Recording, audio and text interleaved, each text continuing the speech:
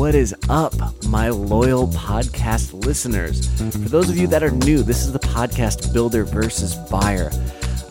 It's a podcast dedicated to the home building industry. Just find a lot of tension in this industry between buyers and builders and architects and engineers and surveyors. And I don't know, my personality is a natural peacemaker. And so I hope my goal in this is that we can bring the sides together and just educate all the sides in how to come to the table better and know a little bit more about what the other group is doing or thinking. So everything in this podcast will be related in some way to the home building industry, usually for people that are thinking to build their dream home, and or the content sometimes is for builders. So yeah, I'm so glad you're here.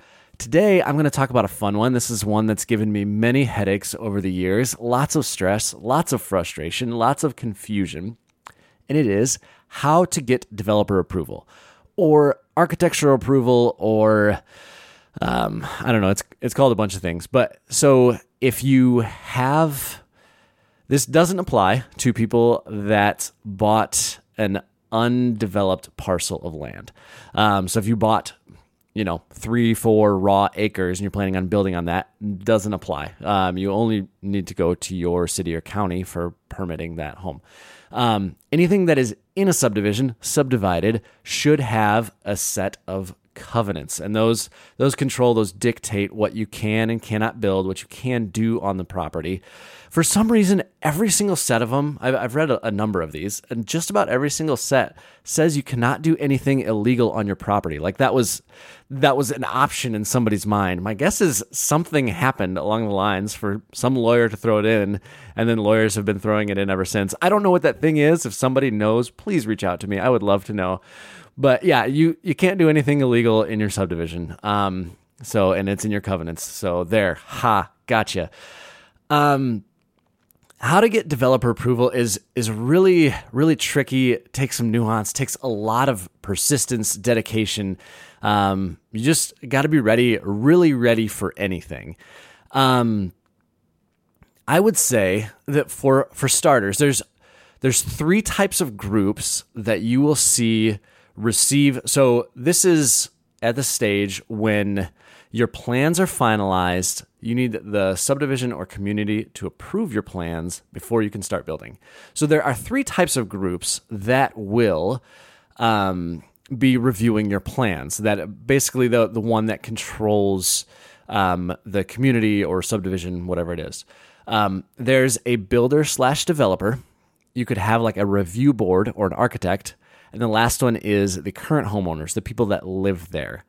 Okay, let's go into the first one, builder or developer. So developer owns all the lots. They control the architectural review process, or same thing with the builder. They're the ones that sold it to you, and they're the ones reviewing the plan. Usually, this is the easiest group to work with because they're the most understanding of the building process. If you are a builder, talking to a builder, they're usually a little more black and white of if it's in the covenants and they're going to enforce it, and if it's not, they won't. And they're usually more, because a builder is very time sensitive. You can get reviews back very quickly. They'll just pull the PDF, say, yeah, looks good. You get an email back. That's typically what I see in this front. Not with each of these categories, let me say this too, each of these categories, there are thousands of exceptions, which is why I say be ready for anything. But I will say, if you're dealing with a builder or developer, those are typically the easiest to get through.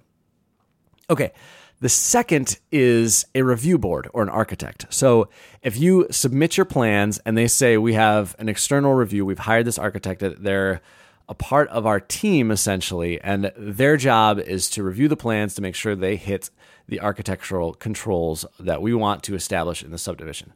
So what I would say here is I have a lot of opinions on this, and I'll try and keep my personal judgment to not cloud this too much. I would say that the positive is typically in these communities, you'll have a lot of beautiful homes because not only has your designer, the original designer architect that you hired, put time and effort into designing a pretty home, but then there's a second architect that's also looking at it, ensuring that everything is balanced, everything works, everything is done really, really well. The downside of this, and I don't know, I don't want to, again, in this podcast, I don't ever want to accuse anyone of anything, but I typically find with architects, if they're hired to review a plan, they will find a way to find something on that plan. And it is extremely rare that you send an architect a plan and you get back a plan that's rubber stamped, approved with no red ink on it.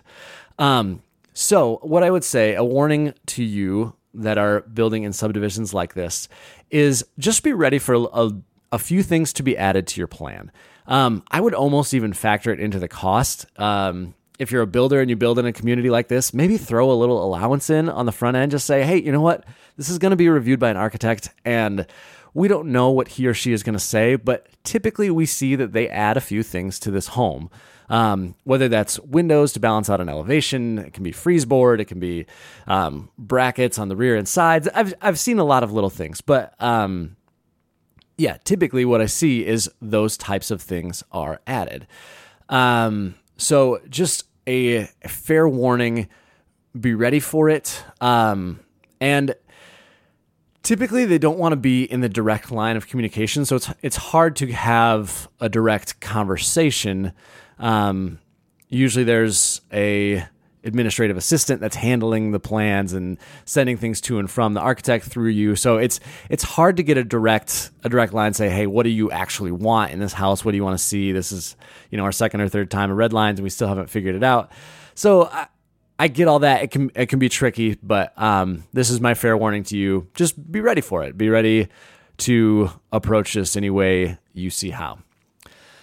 Okay, lastly, and this is the most fun, the most interesting, they vary so widely, and that is the current homeowners. So this typically happens, usually a developer won't relinquish the control of the plan review until very late in the development. So if 80 or 90% of the lots are built on, then they will finally hand the community over to the homeowners. At times, the homeowners can be the most picky. Their incentive is they don't want anything built new that will diminish the value of their current homes. So they're incentivized to force you to build the most expensive home that they can get you to do. I'm not saying all review boards do this, but I'm saying there is a financial incentive to do this. So again, be ready, be aware of that. I've seen things asked for that aren't in the covenants that other people have done. I've seen very picky measurements on a lot of covenants have like a masonry percentage, and just a lot of questions around, is this exactly 50% masonry on the front elevation, things like that. So be ready for it. A tip I would say too is, so I worked a lot as the builder representing a client working to get developer approval. And that is a tricky situation because builders don't have, if builders are honest, they would agree with this, they don't have the greatest reputation. So the current homeowners that are reviewing that plan are automatically skeptical of you. They think it's just another greedy builder trying to build a house and screw over this client. So they're not going to be the most receptive to you when you come back and say, no, we are actually the right stone percentage. This is actually correct. It does meet covenants. You should approve it. Things like that. So I would say if you're a builder, have your client get involved. These are their future neighbors. It doesn't always work, but it is so helpful to put a name and a personality to it. Some people building and some clients will do this automatically. They're just driven people and they'll jump right into this process. Others not.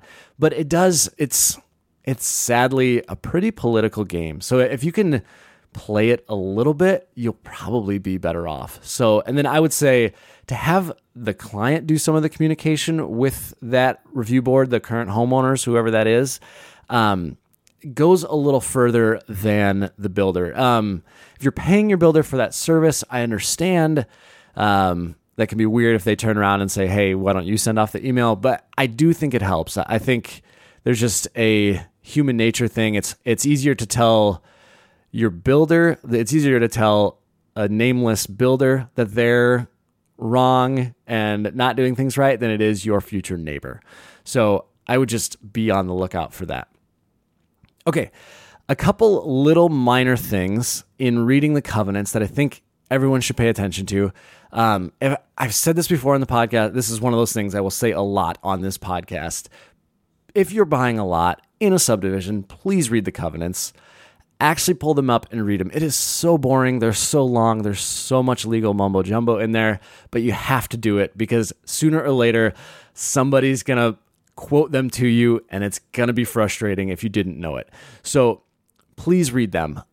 Typically, there's a section of architectural standards or architectural control or something like that. So those are pretty obvious. You'll see things like what siding types are allowed, the percentage of masonry that you need on the front elevation, all that little stuff. I would also check, I've seen some covenants with some random things that are helpful to note. A review fee. Sometimes, especially if they're hiring an outside architect, they will ask the client to pay for that architectural review fee. It can be a painful pill to swallow. I've seen them from $500 all the way up to $3,000 or $4,000. Like it's something that is always discovered late and always a frustration. Look out for that. Check your covenants, read them, see if there's one there. Additional setbacks. So setbacks, the building line is typically found on the subdivision plat, but some sets of covenants will restrict the setbacks to even a stricter standard. Or they will make it so, okay, the building line is 30 feet, but we don't want any of these homes to be directly in a line. We don't want it to feel like a cookie cutter subdivision. So we're going to say that if your neighbor builds 30 feet from the property line, then you have to vary. So you have to be 40 feet from the property line or 45. Something to look out for, it's added cost in additional material for your driveway. It could be added cost if your surveyor has to do it twice. Just a good thing to check. Also, I've seen some that have a maximum height. Usually floor plans are fine, but if you have a tall house, if you have high roof pitches on a 2-story, check it. Last thing that I see that's caused some frustration is an anti-monotony clause. So they will say your color scheme can't be the same as your next door neighbors. Which I think most people would say, like, if my neighbors have already built a white house, I don't want a white house right next door. That I think most people get that. But I've seen some that get more specific of, okay, your backyard neighbor can't be, or the home that's catty corner to you across the street can't be. So I would, again, check that, make sure you know about it before purchasing a piece of land. Just this is a quick run through some of the little things I've learned over the years. If you have anything that you've done that that's really helped you, please reach out. I'd be happy to post that on LinkedIn, social, or whatever, and give you credit for that.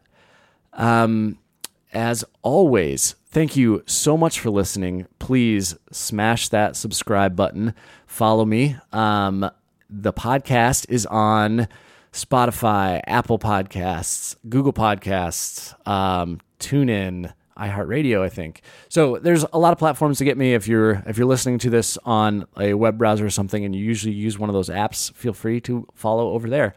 And if you want to reach out, I'm on LinkedIn, Facebook, and Instagram. LinkedIn is my name, Adam Steiner, Steiner. And then Facebook and Instagram, it's at Burnham Design Co., BIRNAM Design Co. I think that wraps up today's podcast. Again, thanks for listening. And as always, thanks to Andrew Michael Metter for the music. I gotta say, I absolutely love that bass line. Every time I record a podcast, it's in my head all day. So, yes, Andrew, I'm talking to you. Thank you.